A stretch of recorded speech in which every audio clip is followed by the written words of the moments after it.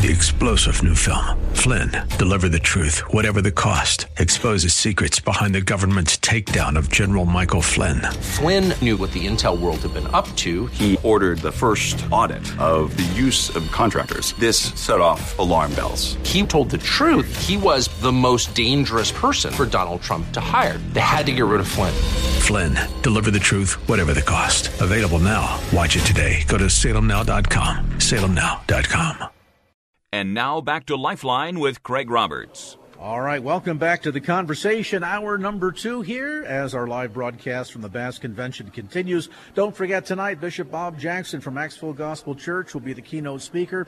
You can find the church located at 19300 Redwood Road in Castro Valley, 7 p.m. tonight, and details on the web again at bassconvention.org. That's bassconvention.org. Well, if you've been listening to KFAX of late, you know that we have our own Paul Harvey. Well, he's not exactly Paul Harvey, but he spins a lot of interesting and engaging stories that ultimately have the same kind of values lessons, though in this case from a biblical perspective, as a Paul Harvey. So we'll call him the Paul Harvey of Christian radio. Dr. Timothy Hawkins, who is, of course, the senior pastor at Bible Fellowship Missionary Baptist Church of Oakland. You probably never expected to be called Paul Harvey now, did you? No, but now the rest of the story. That's it. Well, Pastor, awfully good to have you come by and visit. I know a lot of our listeners get very engaged in hearing your stories day by day, that it really slices out of life. Yes. And lessons that help to illustrate not just the challenges that we face, but ultimately what the biblical foundation and solutions need to be for daily practical application. Yes, sir. Yes, sir. When we first prayed about this, I always knew that we would at some point be on radio. As a matter of fact, I knew that I needed to be on during commute hours. I needed to be on to say a word of encouragement. Didn't need a lot of time, just wanted to encourage someone on their journey. And that's why we just have that short segment of time that we have. That's all we want, to come on and to encourage those who might be struggling, those who just need to know, stay on the wall, don't come down, don't let nothing distract you. One of the things I've always said is that right when you're at the brink of deliverance, you can always expect discouragement and distraction. And every now and then you just need somebody to kind of help you to say, hey, stay on the road, stay on the path, keep your focus on God. And that's pretty much my story. Well, your daily messages certainly accomplish just that, and we appreciate you sharing them every day. You've got a new book out, and Yes. We were just talking before the broadcast today. Your new book is called The Empty Pulpit, Shifting Leadership for Greatness. This is such a timely book, and it's a book that impacts so many congregations, not only across the Bay Area, but across the country, really, where a pastor has been engaged in ministry for many, many years. Maybe he's even the founding pastor of a congregation. And as he moved down through the years, there's that constant forward thinking, forward looking, but it typically is the vision for the church Yes. and ministry and the congregation. And more often than not, sadly, it doesn't include any vision when it comes to things like succession planning. Right. What happens if something happens to pastor? Yes. And so when you reach that juncture where maybe pastor can no longer serve for health reasons, or maybe he has suddenly passed away, that now there's a crisis in that congregation, in that body of believers, because there's no succession plan in place. Yes. There's a sense of a tremendous leadership vacuum that suddenly beset that church. Yes. And as a result, you get schisms, you get confusion. Sometimes churches even fail and close down as a result. Absolutely. As a matter of fact, when I was doing the research, let me just kind of give you how the book came to be. Please. I had just completed my master's program.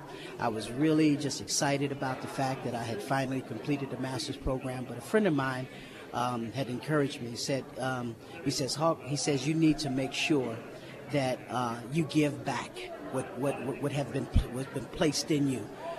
I continued at the graduation, and I made my mind up. I'm going on to continue for the doctorate. But what happened was when we were introduced to getting ready to write your dissertation, they said, you need to write about something you're passionate about. I am pastoring now. I pastor Bible Fellowship Church, great church. I had the privilege to have spent a year with my predecessor. The privilege. Wish I had more time than that. But that year, thank God for the year. But here it is. This is what happened. My predecessor saw that I was to succeed him before I even knew it. As a matter of fact, I was invited to come to Bible Fellowship just to preach. I was excited. I was associate minister at another church, would preach around town, but was invited to come and preach at his church, 11 o'clock hour, called that prime time. I was excited. I was happy with that. But he kept calling me back over and over again, come back, preach for me. This went on for about 6 months. And finally, one Sunday I was there. I told him, I said, look, thank you for the opportunity that I can come and preach for you, but I'm willing to help you even if I don't have to preach. If you need a glass of water, I will do that. He was up in age at this time. He'd been pastoring like about 32 years. And let me put a pin there. The average tenure for pastors is about 40 years, particularly in the climate and the environment that I pastor in, the Baptist church. Usually after that pastor will either get sick or pass on, the next guy that comes along, that ministry pretty much starts all over again. At this time, this church, when I was going there, first started visiting, it was 55 years old.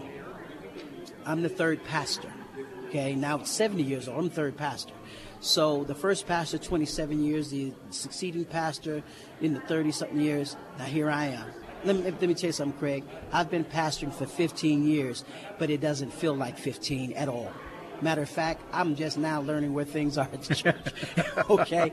It goes by so fast. It does. Okay? And before you know it, it's 10 years. And then as you start getting a grip on this, it's 15 years. And then it starts getting good. You start building, progressing. It's 20 years. Before you know it, it's 25.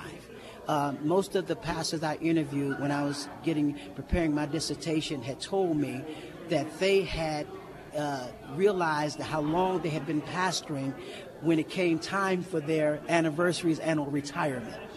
And some of them didn't want to give it up. And the reason they didn't, because there was no preparation coming in.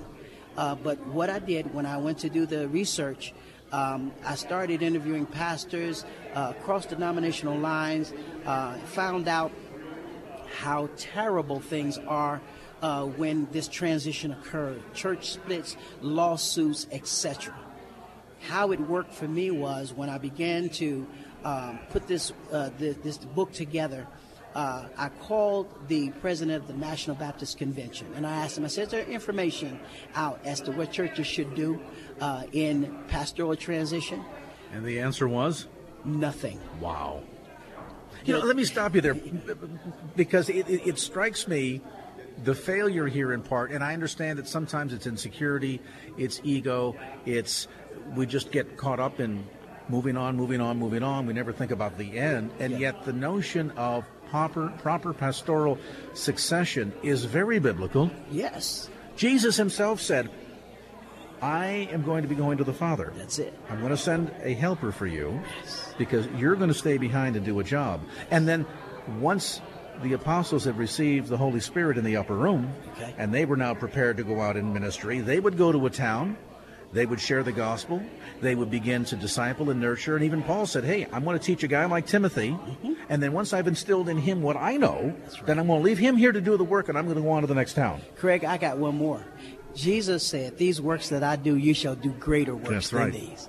He was already preparing for his exit and preparing them to continue the ministry. What you want to accomplish in this book, and we're almost out of time, but what you want to accomplish in this book then, as I understand it, is to help pastors and congregations understand this is nothing to be terrified of or frightened of, that in fact there is a very biblical methodology that is in place, that at the end of the day, pastoral succession is not only something that should be done, it needs to be done in order to honor God and to honor the work, the foundation that's gone before, so that we don't constantly tear down the foundation and start all over again, but instead can use that foundation to build it. So essentially what you're doing is very forward-looking for preparing the church for the next generation. Absolutely. As a matter of fact, I use the Moses-Joshua model. Moses selected Joshua first as a spy to go in and spy out the land. God didn't reveal to Moses right off that when he would pick out Joshua, that Joshua was going to be his successor. It was God's timing. He revealed that to Moses, and at the right time, he then revealed it to Joshua. Then Moses presented Joshua, and listen to what the text said. As I was with Moses, Joshua, so shall I be with you.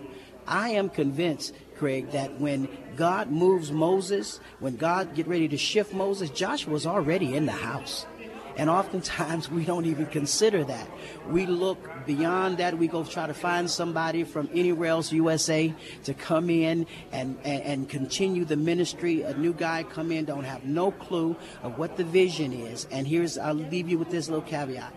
The vision is bigger than one person in one season. And we think that it's up to the pulpit committee to do the calling. Excuse me, God does the calling. He does. God says, I'll give you pastors after my own heart, not after what the congregation wants. That's exactly right. Boy, now you've just rattled. You've gone to meddling. Oh, we have to talk about this later. And I want to tell you, we here's my list, and we got to point number 2. So we are going to have you back. Okay. And we invite folks, of course, to tune in each Monday through Friday to enjoy the insights offered by our special guest today, Dr. Timothy Hawkins. I'll mention, too, you can get information about his church, Bible Fellowship Missionary Baptist Church of Oakland, on the web at BibleFellowshipMBC.org. We appreciate so much, Dr. Hawkins, you dropping by, and I'm going to look forward to having you back. We're going to bring you back. No constraints. We're just going to open it up. You can take as much time as you need. I look forward to it. All right. We'll let our listeners know when he'll be coming back to dive deeper into this new book, The Empty Pulpit, now available. Bookstores, is it out yet? Yes, you can get the book on our website, TNRHawkinsMinistries.com, or you can also, we have it at our church. We're here at this Bass Convention. The book is available here. That's right. You got an exhibit. I have here. an exhibit. So come on by and meet Dr. Hawkins. Learn more about the book. Dr. Timothy Hawkins, thank you so much for dropping by, and we'll look forward to hearing more from the Paul Harvey of Christian Radio coming up tomorrow. All right. Right now, though, we're going to get a look at traffic and the latest in the KFAX Traffic Center with Michael Bennett. And now back to Lifeline with Craig Roberts. All right, we're back, 6:20 here on the clock. It's the Friday edition of Lifeline, live on location from the annual Bass Convention. Don't forget, tonight coming up at 7 p.m., our own Bishop Bob Jackson, senior pastor from Acts Full Gospel Church in Oakland, will be the keynote speaker. And tomorrow, another treat for you, Pastor Brian Loritz from Abundant Life Christian Fellowship will be the keynoter. That's tomorrow morning at 9:30 a.m. and tonight Bishop Jackson at 7 p.m. Complete details again on the web at bassconvention.org. So much of this convention, as we've learned throughout the course of our broadcasting here the last couple of days, is to inspire, to encourage, to equip, and to train folks involved in ministry in, albeit one of the most challenging mission fields on the planet. In fact, the San Francisco Bay Area has the reputation for being the one region of the country that has the lowest per capita church attendance of anywhere in the world. And while at a level that might seem disappointing, and it certainly is, it also means that we are uniquely, as believers here in the Bay Area, planted in one of the most exciting, cutting-edge mission fields anywhere. And in fact, what's so unique about this opportunity is you can be involved in outreach, say in a city like San Francisco, and have an opportunity to touch literally tens of different people groups. In fact, I think San Francisco alone, there's something like 20, 25 different languages spoken. People represented from all over the world that visit San Francisco and call San Francisco home. What a missions opportunity. And right in the middle of that, we find an organization that I'm sure many of you are familiar with, YWAM, Youth with a Mission San Francisco. And joining me from YWAM San Francisco is Tanita Weeks. Tanita, welcome. Hello, thank you. Boy, you are really, talk about in the middle of the mission field. You are right there. In fact, YWAM is working right in the heart of the Tenderloin. Yeah. Two of our buildings are right in the middle. We always say that missions is on our doorstep and that we're strategically located. Honestly, even just to go to the grocery store, sometimes you just encounter so many people to talk to and share some of your life with and God with. just outside the door. Some of the stories, I'm sure, some of the people that you meet, it's heartbreaking. You see cases of drug abuse and substance abuse and people that are homeless on the streets, people that are just, facing a lot of challenges, economic, whatever the case might be, that has entered into their life. And I guess as heartbreaking as it can be, every one of those people that you meet is an opportunity to give hope to and share the gospel with. Yeah, and exactly. And I think also an opportunity to see people are people and how similar we are to them and different giftings that people have. And there's moments where I have piano lessons with some of my friends on the street, or we listen to music, or we read the newspaper together, and just so many opportunities to see, despite the situation they're in, that God has created them uniquely, and that there's a place for true friendship, hope that we can give to them, but also hope that they can bring to us. San Francisco's YWAM is really an opportunity to almost come and be a part of a learning lab. Yeah. And you have folks that come from literally all over the country, all over the world to come here, learn about urban missions, get engaged, and then oftentimes folks will then, after a season with YWAM here, will go back home or wherever God has called them to implement many of the practices and things that they've learned with YWAM here back at home. Yeah, and that's what we love. I love seeing that. Like, we have a group that comes from Oregon every year, and they participate in something that we do every Friday night, which you can all be a part of, listeners out there. Come and join us. But we go out and we give out hot chocolates, and we use that as a tool to share the gospel. And we have a group that came and did that, and then they took it back home and just said, hey, I can make hot chocolate. Like, we can do the same thing that we did with YWAM at home. And that's always our dream, just to keep showing people how to do ministry in a relational way, and eat with people, sit with people, talk with people, and then say, okay, I can do that at home. And you really, in that sense, demystify it, because so often people think that it's about methodology. Well, I'm afraid I might say the wrong thing. Yeah. And gee, I don't know, God hasn't really called me to be a preacher or an evangelist. And yet, the ministry of sharing the gospel is a task that we've all been assigned to as part of the Great Commission. And the real key here, and you just touched on it, is relational. We get so afraid, and yet we're just talking about people. Yeah. And engaging people, and maybe it's breaking bread, sharing some coffee, whatever it might be, and in that process to just allow the Holy Spirit to open the doors. Yeah, I mean, I'm from a small town in England. I was going to say, south of San Francisco. No, not placing the accent. A little further. But I didn't grow up around this or seeing this, and God called me here and called me very specifically to inner city ministry. And, if I can do it and I can learn and be a part of this culture, then definitely you can do it. Some of my friends laugh at me on the street because they say, what happened to you? Like, you've got all this attitude now. And I always say, it's you being on the streets, give me that attitude. Street smarts. Yeah, exactly. But I definitely didn't come with that. And what's the vision for you? I mean, in terms of your own story, is this to take it home someday, be in London to share? What do you think God is doing here? Oh, that is a good question. Oh my God. I think I am very called to the inner city of America. If God calls me to go home, then I would definitely do that. But my vision here is just to see people, just walk in relationship with God and to be discipled and to come out of addiction, come out of homelessness, of course, but to see who God called them to be and to walk in it. And that's my vision. And to see more people join in that vision. Like, people can go on the website, ywamsanfrancisco.org, and they can see how they can get involved, and that's what we want, just them to come and participate. And if they want to stay, then great. So this can either be a full-time vocation with an idea toward either being called and ministering here in San Francisco, or, as we mentioned before, learning many of the best practices here and then taking it back home to or wherever God has called you. Yeah. This can also be people that just say, hey, I've got a few hours to spend every week. Yeah. I'd like to invest it in doing something that is significant, that can be life-changing, that meets real people on the real streets, where there's real hurt and real pain, where we can bring real love and real solutions. Yeah, definitely. We have a food pantry people can get involved with, which gives out groceries to those who are low income, and that's on a Thursday, and people can come and get involved in that. And hot chocolate and so many different opportunities that people can come and get involved with. One of my favorite stories actually is a friend of mine who I just smiled at one day, literally just smiled. 2 years later, he comes back, I haven't seen him, and he says, that smile that one day you gave me made me literally think, man, I think I can change my life.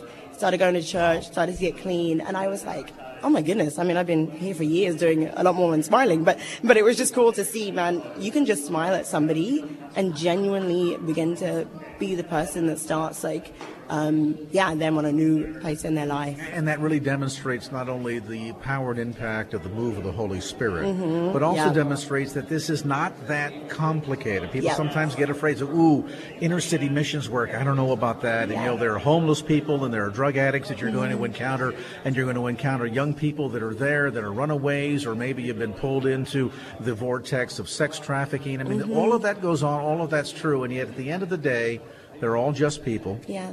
They're people that are hurting, that are looking maybe for just the smile. Yeah. That will stop them, cause them to begin thinking, and open that door of opportunity for the Holy Spirit to then begin ministering. Yeah, exactly. And you didn't come to this as an expert. So folks that want to learn this can come and say, I have no idea what to do, I just have a burden. Yeah, and we will train you, we'll show you what to do, what not to do, and we'll go out with you and help you do it. I've seen 10-year-old kids pray for people, lay hands on people on the street and pray for them. And we're definitely willing to walk with you alongside and show you what to That is do. Really neat stuff. And, of course, if you want to get more information to find out about volunteering, or maybe God is calling you even at a deeper level, you can check him out on the web, YWAM. That's YWAM. Think Youth with a Mission. YWAMSanFrancisco.org. That's YWAMSanFrancisco.org. You've got the center right down there in the Tenderloin, so you're in the midst of all the action right there in the city. Yeah, definitely. I love it so much. Good stuff. Well, we appreciate, Tanita, you dropping by and sharing a bit of your story and a bit of the vision and the opportunity available to you with YWAM Ministries. On the web at YWAMSanFrancisco.org. That's YWAMSanFrancisco.org. And our thanks to Tanita Weeks for being with us from YWAM. Right now, it's 6:30. That means, of course, time for an update on traffic. Back over to the KFAX Traffic Center once again, and the latest with Michael Bennett in the KFAX Traffic Center. Michael. And now back to Lifeline with Craig Roberts. Welcome back to the program. We continue on our live broadcast from the Bass Convention. Tonight at 7 o'clock, Bishop Bob Jackson speaking. He, of course, is the founding pastor of Acts Full Gospel Church in Oakland. That keynote will get underway this evening at 7 p.m. Complete details about the convention and what's going to be happening here all day tomorrow online at bassconvention.org. Did you feel the earthquake? It was a significant one, and while it might not have registered on the traditional Richter scale, it is registering on hearts and minds and other types of scales all across the country. I am speaking specifically of what has been unearthed in the so-called Me Too movement, a movement that is really born out of pain, frustration, a movement that is born out of, I think, ultimately a disintegration of many traditional biblically based values that has caused this major tear in the fabric of our society today. And I think many would suggest, as we've seen some of the scandals that have happened within, for example, Roman Catholicism and other stories that we've seen on the news, every story that's related to every broken marriage, largely speaking, in America today, that all has one sort of a connection or another back to this matter of what has been happening in the toxicity of sexuality in America. Joining me now is the founder of Avenue Resource, and it's always great to have Clay Allen join us. Clay, there might be many that were surprised by this, but as you sat and watched many of these big names in Hollywood, both behind and in front of the camera, now have to answer to these accusations of sexual impropriety, were you at all surprised? No, I wasn't. No, I'm sorry. I'm not surprised at all. It's in Scripture. It's actually predicted in the Bible. And it's across the board. There's an awakening happening in our country right now. God is trying to get us to turn back to Him, and He will cause sufficient pain for us to do that. whatever it takes, because he is loving and he doesn't want us to go off the cliff. And so you see this across the board. It's not just Hollywood. It's media, it's sports, it's business, it's the church. We're in trouble, and God's trying to bring us back to him. Yeah, it strikes me in looking at sort of the revelations behind all of this that while there's a lot of finger pointing going around, that finger pointing is universal at every exact corner that you can possibly imagine. In fact, it's almost been comedic to a degree to see the way in which Hollywood has kind of been indignant about some of this. We had no idea this behavior was going on, yet I'm thinking the core to what has been funneled out to the public in terms of entertainment and what we see on television, on the internet, movies, film, billboards, I mean, you name it. It's from Madison Avenue to Hollywood to Wall Street, and sadly, even into our homes and into our pulpits. Yes. It's incredible how widespread this is and how little is being done about it. If you believe the stats that come out, and I see them all, and they're all different studies, whether you call yourself a Christian or not, 70% of men use pornography on a regular basis. They misuse sex on a regular basis. Count out 10 men in your church, in other words. 7 out of those 10 are struggling in some way. And for every man, there's at least one woman who's impacted. And then we have the studies about pastors who somewhere between 40 and 65%, 68% of pastors admit to using pornography on a regular basis, which then shows you where our leadership is in our church, and it answers the question, why is our church no longer leading our country? Why is our country no longer leading the world? This is the answer, and if you solve this problem, you solve everything else. And it all comes down to a personal decision. What are you going to do with your sexual behavior or the impact of the misuse of sex in your life if you're a woman? This imbalance, this misuse, whatever we wish to call it, this out of step with God's ideal really has been a epidemic throughout the history of mankind. I mean, I think of the fall in the Garden of Eden. Oh, yeah. And one of the first things that we see happening in the Genesis account is the sudden realization by both Adam and Eve of their nakedness and resulting shame before God. And the tie into our sexuality there is very clear. So we see an aspect of Adamic sin nature that is kind of the thread throughout all of this in history. Yeah. But the uptick that we've seen, recent in certainly Western culture to be sure, but other cultures too, this uptick in the last few generations. So what do we account that for? Failure again of the church? Well, that's part of it. It's also God wanting to draw us back to him. You know, given enough time and prosperity, God knew that we would draw away from worshiping him. So in his loving mercy, he allows certain pain sufficient where we come back to him. And our church also is not taking a leadership role in this. 93% of all churches in America are not addressing this issue adequately. Think about that for a minute. If you're the devil, what an awesome game plan. If you're one for God, there's a huge, huge opportunity and obligation here to start doing something righteous for God as far as our sexuality, to bring the church back to God, because our church has failed and falling away from the Lord. And all these other things are going to start following. You watch, the next one is going to be an economic downturn. It's in the Bible. Watch. There's a pattern in the Bible. And right now, we're all wondering, what's the next big thing that's going to happen? It's going to be an economic pain sufficient to draw Christians back to God. What's interesting about this, you could look at this on surface level, and I would have thought prior to our conversation today that, pastors are ignoring this. But then you think, well, wait a minute, how can they possibly be that blind to what's going on? I mean, you can pick up any newspaper, log on to read the news on any internet, watch the 6 o'clock news, and we're seeing the outcome, the fallout of this. And yet, you've kind of answered the question that I had lingering in the back of my mind, and that is when you've got such a large percentile of this happening equally within the church and within, not only in the pews, but in the pulpit as well. No wonder so many pastors are afraid to get up and speak out on this. That's it. And it's also seen as Pandora's box. Okay, so now you talk about it. Now you got all these people who want help. What in the world do you do about it? And I got the answer. The answer is found in God's word and his promise to restore us. And I challenge anybody to argue the point that God cannot restore somebody who, no matter what they've been involved in, how long they've been involved, whoever they've hurt, God can restore. And there's two definitions of restoration, by the way, in case anybody listening is wondering. There's man's definition, and then there's God's definition, and they're two completely different things. So we have to make sure we understand whose restoration we're talking about. Man's definition is to take something broken back to its original condition. Now, there's nothing wrong with that. It's just not God's idea, because he has something better in mind. And God's definition is to establish something more and better than the original condition, and then he's not done.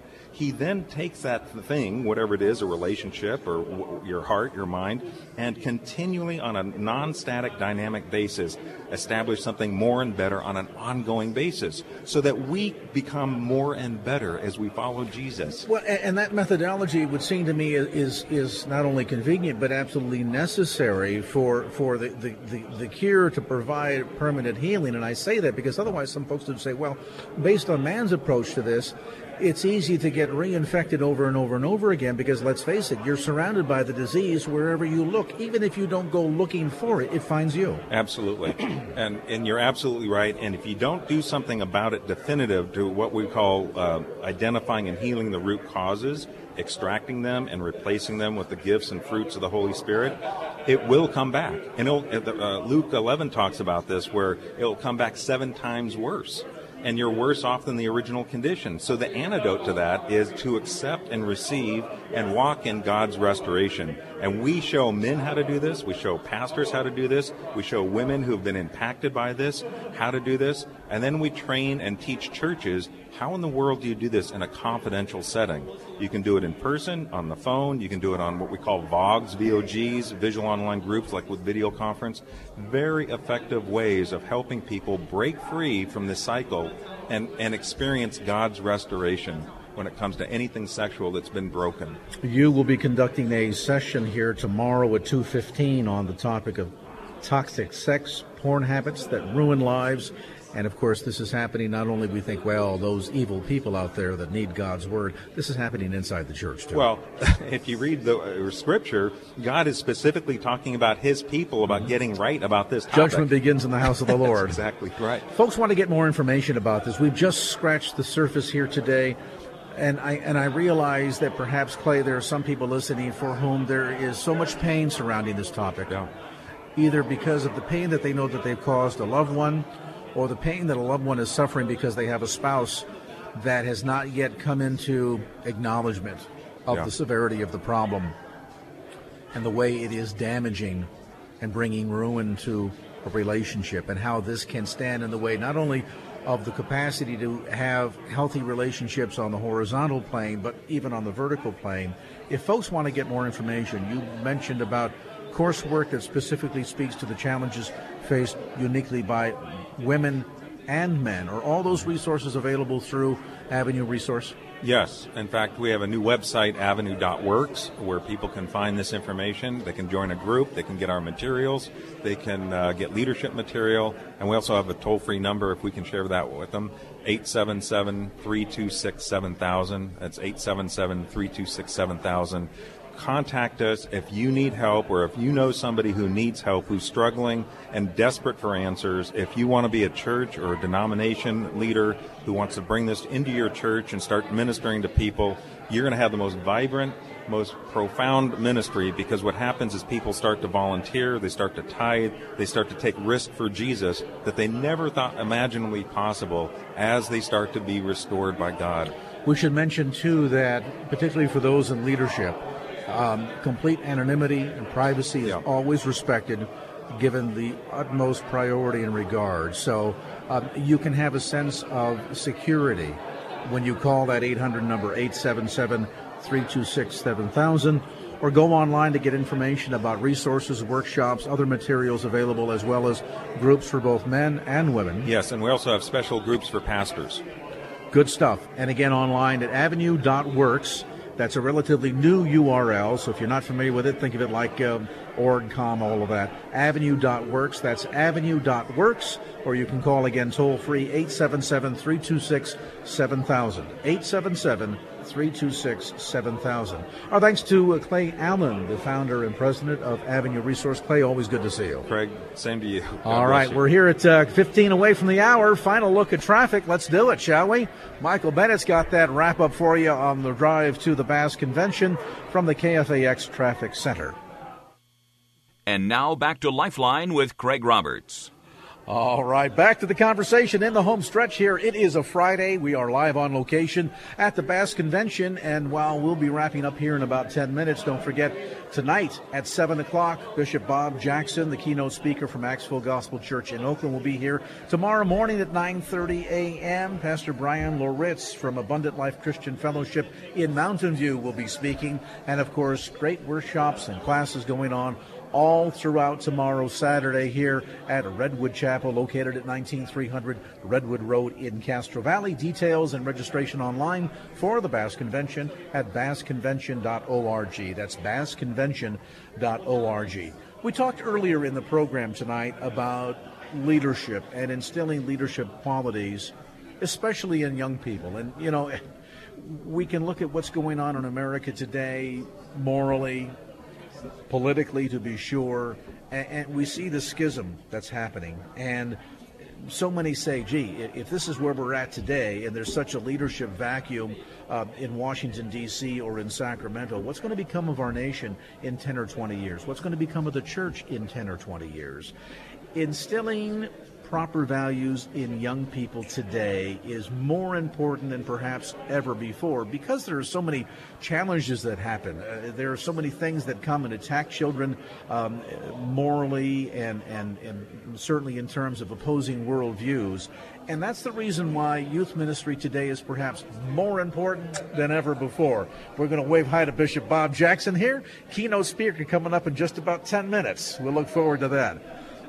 Let's talk about this issue of instilling values in kids at an early age and capturing not just their imaginations but their hearts for Christ. Joining me right now is our good friends from Awana, Dwight Honeycutt and Dan Lavalia. Guys, welcome. Thank you for having us. And Dwight, we were talking out there in the exhibit hall where there's an Awana booth, literally exploded in the last couple of years. Why is that? Well, certainly it's the Lord that's behind it.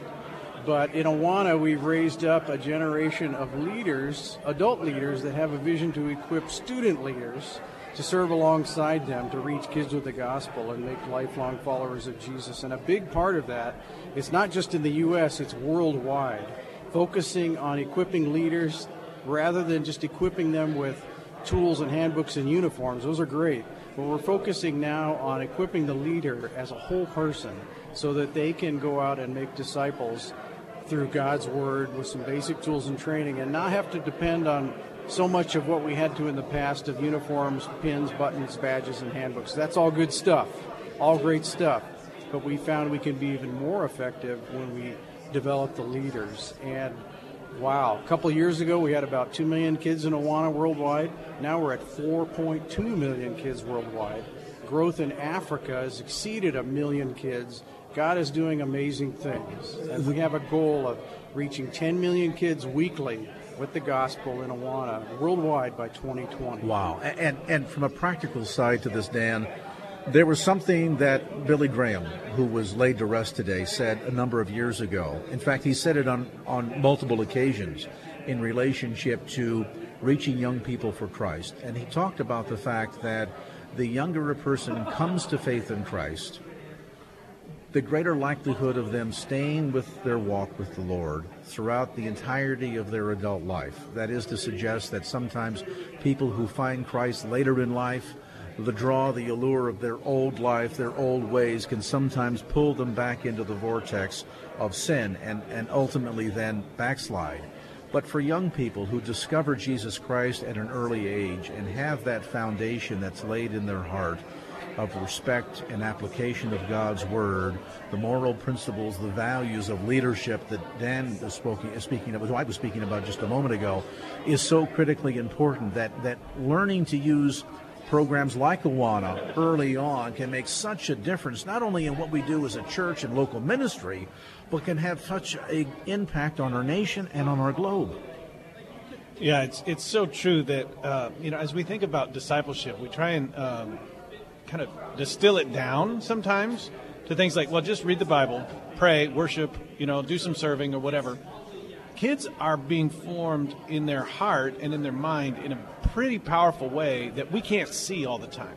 So their attitudes and their convictions are being formed at a very, very young age. They're seeing things modeled in their homes, positive or negative. They're also having an impact on their homes, positive or negative. So, for example, like in my story, I was able to influence my mom, who was far from Christ, not interested, and heading the other direction. Well, those kinds of stories happen, but we have to get kids involved in environments where they're actually going to get a moral foundation laid.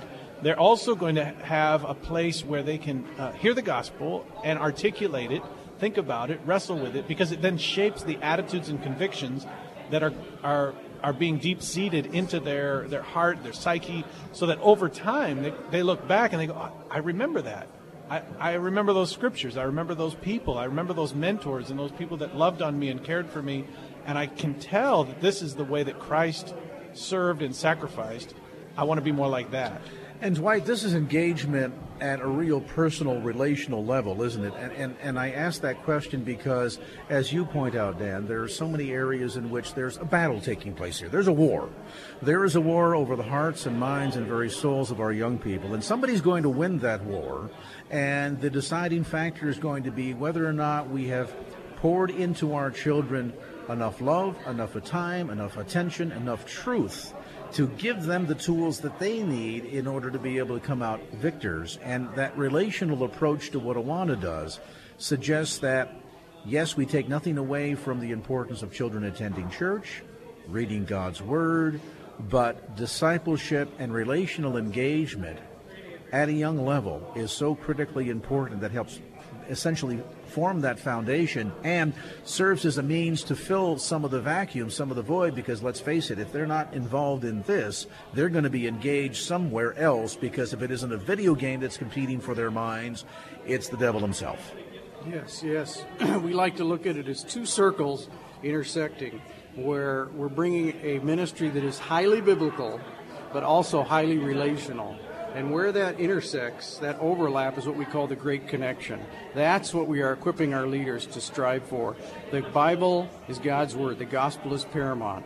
But if you just give them truth with no love and relationship, they're going to walk away. It produces rebellion. If you just give them relationship, it's all fun and games, but where's the truth? So we want to focus on that intersecting point, the Great Connection. And that's what makes lifelong followers of Jesus. And I would imagine, Dan, that to a degree this sounds like a little bit of a paradigm shift in the approach, insofar as historically, through all the years of Awana, the component of discipleship has always been there. But you're now adding, as we talk about these two circles that Dwight mentioned, sort of reaching the crossover point together, you're adding a strong component of leadership as well. So you're not just building them and pouring into tomorrow's disciples, but tomorrow's leaders as well. Yeah, absolutely. And something that's pretty important that comes out of the history of Awana is, as you may or may not have heard, that Art Rorheim passed just recently as well. And so the founder passes, and the question becomes, now what? Do we keep the things of the past? Do we go forward, and so on? The essence of Awana has always been sort of the life on life, Timothy and Paul kind of relationship. So Art was the kind of person who would bring together a group of people and say, hey, let's just get them all in the car and head over to the church, and we're going to do some games together, and we're going to do some teaching together, and we're going to do some Bible study, but we're also going to do some scripture memory and so on. But for him, it was always about multiplying a disciple. And so he would get a few people together, he'd get them a little bit on their way, and then he'd say, okay, this is your empty circle, fill these chairs. And so he was always about leadership development from the very beginning. That was what was instilled into him through the same legacy that was going on with Doc Latham and the history that goes back with Paul Rader, and that comes out of D.L. Moody, and on and on and on. There's this deep sense of we make disciples. We don't just go and make programs and administrate all things and don't lose any kids. That's the not so great commission. The Great Commission is to go and make disciples. of all nations, baptizing them in the name of the Father, Son, and the Holy Spirit. And that was the kind of ministry that he was so about. 2 Timothy 2:2, pass this on to reliable and trustworthy people who will pass it on to others. That was at his heart. Well, and that is also such a first century Book of Acts model that we see being played out here. I mean, some people might hear that and say, wow, what an exciting new concept. No, it's as old as the church itself. We would have lasted only until the last apostle petered out, and that would have been the end of this if it wasn't for that approach of training new leaders and discipleship and the ability to teach one, to replicate, and now you go out and Paul makes it Timothy, and on it goes. And, I love to come back to that Pauline observation, follow me as I follow Christ. Set the example, and each one continues to do that sort of the downline, almost like, multi-level marketing, but in a spiritual way. You could say that Jesus invented the first and most successful approach at that, of training up leaders, setting the example, mentoring, equipping, empowering, and then stepping away and saying, okay, you take the reins from here, I'm going to head off and now do it in another group. And that's exactly what Awana has done. For folks that want to find more information about how to implement an Awana program in their local church and really capture the vision of how that this can be an explosive way to not only increase the local church's outreach, but really to help build the nation's and the church's coming leaders, how can they get involved? Yeah, I'd say first thing to do is to talk to somebody who is locally representing Awana. So whether that's a church that's offering it, or to talk to somebody like Dwight, who up here in Northern California, and they're missionaries they're not missionaries for Awana, they're missionaries for making disciples relationally.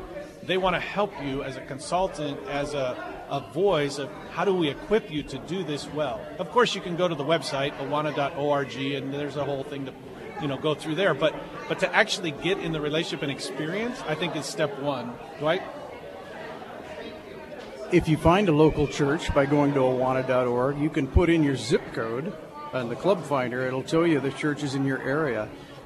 It's great to see it modeled for you. That'll give you contact for information where you can visit a local church, see what they're doing in Awana, see it in action, and see where the Lord leads. And then we'll see in eternity as we celebrate what God does through your work serving Him. Good stuff. Again, I want to share the website. It's Awana, AWANA, awana.org, awana.org. And our thanks to Dan Lavalia, who is in leadership development with Awana, and, of course, Dwight Honeycutt. Guys, thanks for dropping by. Yeah, you bet. Thanks, Craig. You're welcome. Well, look at that. It is 7 o'clock, and a great note to end our live broadcast on.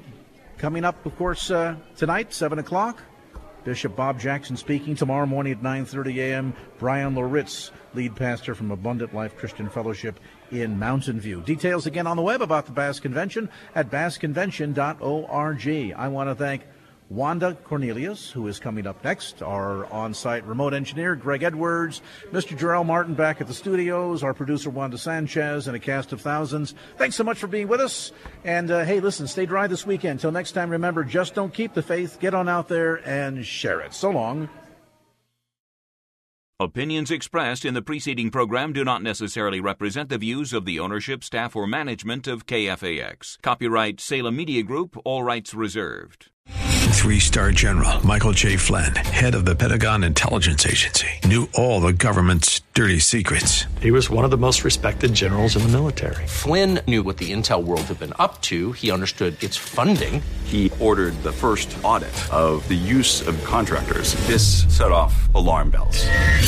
The explosive new documentary, Flynn, Deliver the Truth, Whatever the Cost, uncovers the facts behind this scandal. Flynn told the truth. He was the most dangerous person for Donald Trump to hire. I find out the worst enemy that I'm going to face in my life is right here in America. They took my assessment and they wanted me to change it. And I was like, I'm not changing it. They had to get rid of Flynn. With in-depth interviews, archival footage, and never-before-seen personal records of the man behind the headlines. I just felt like I was drowning. Flynn, Deliver the Truth, Whatever the Cost. Available now. Watch it today. Go to salemnow.com. salemnow.com.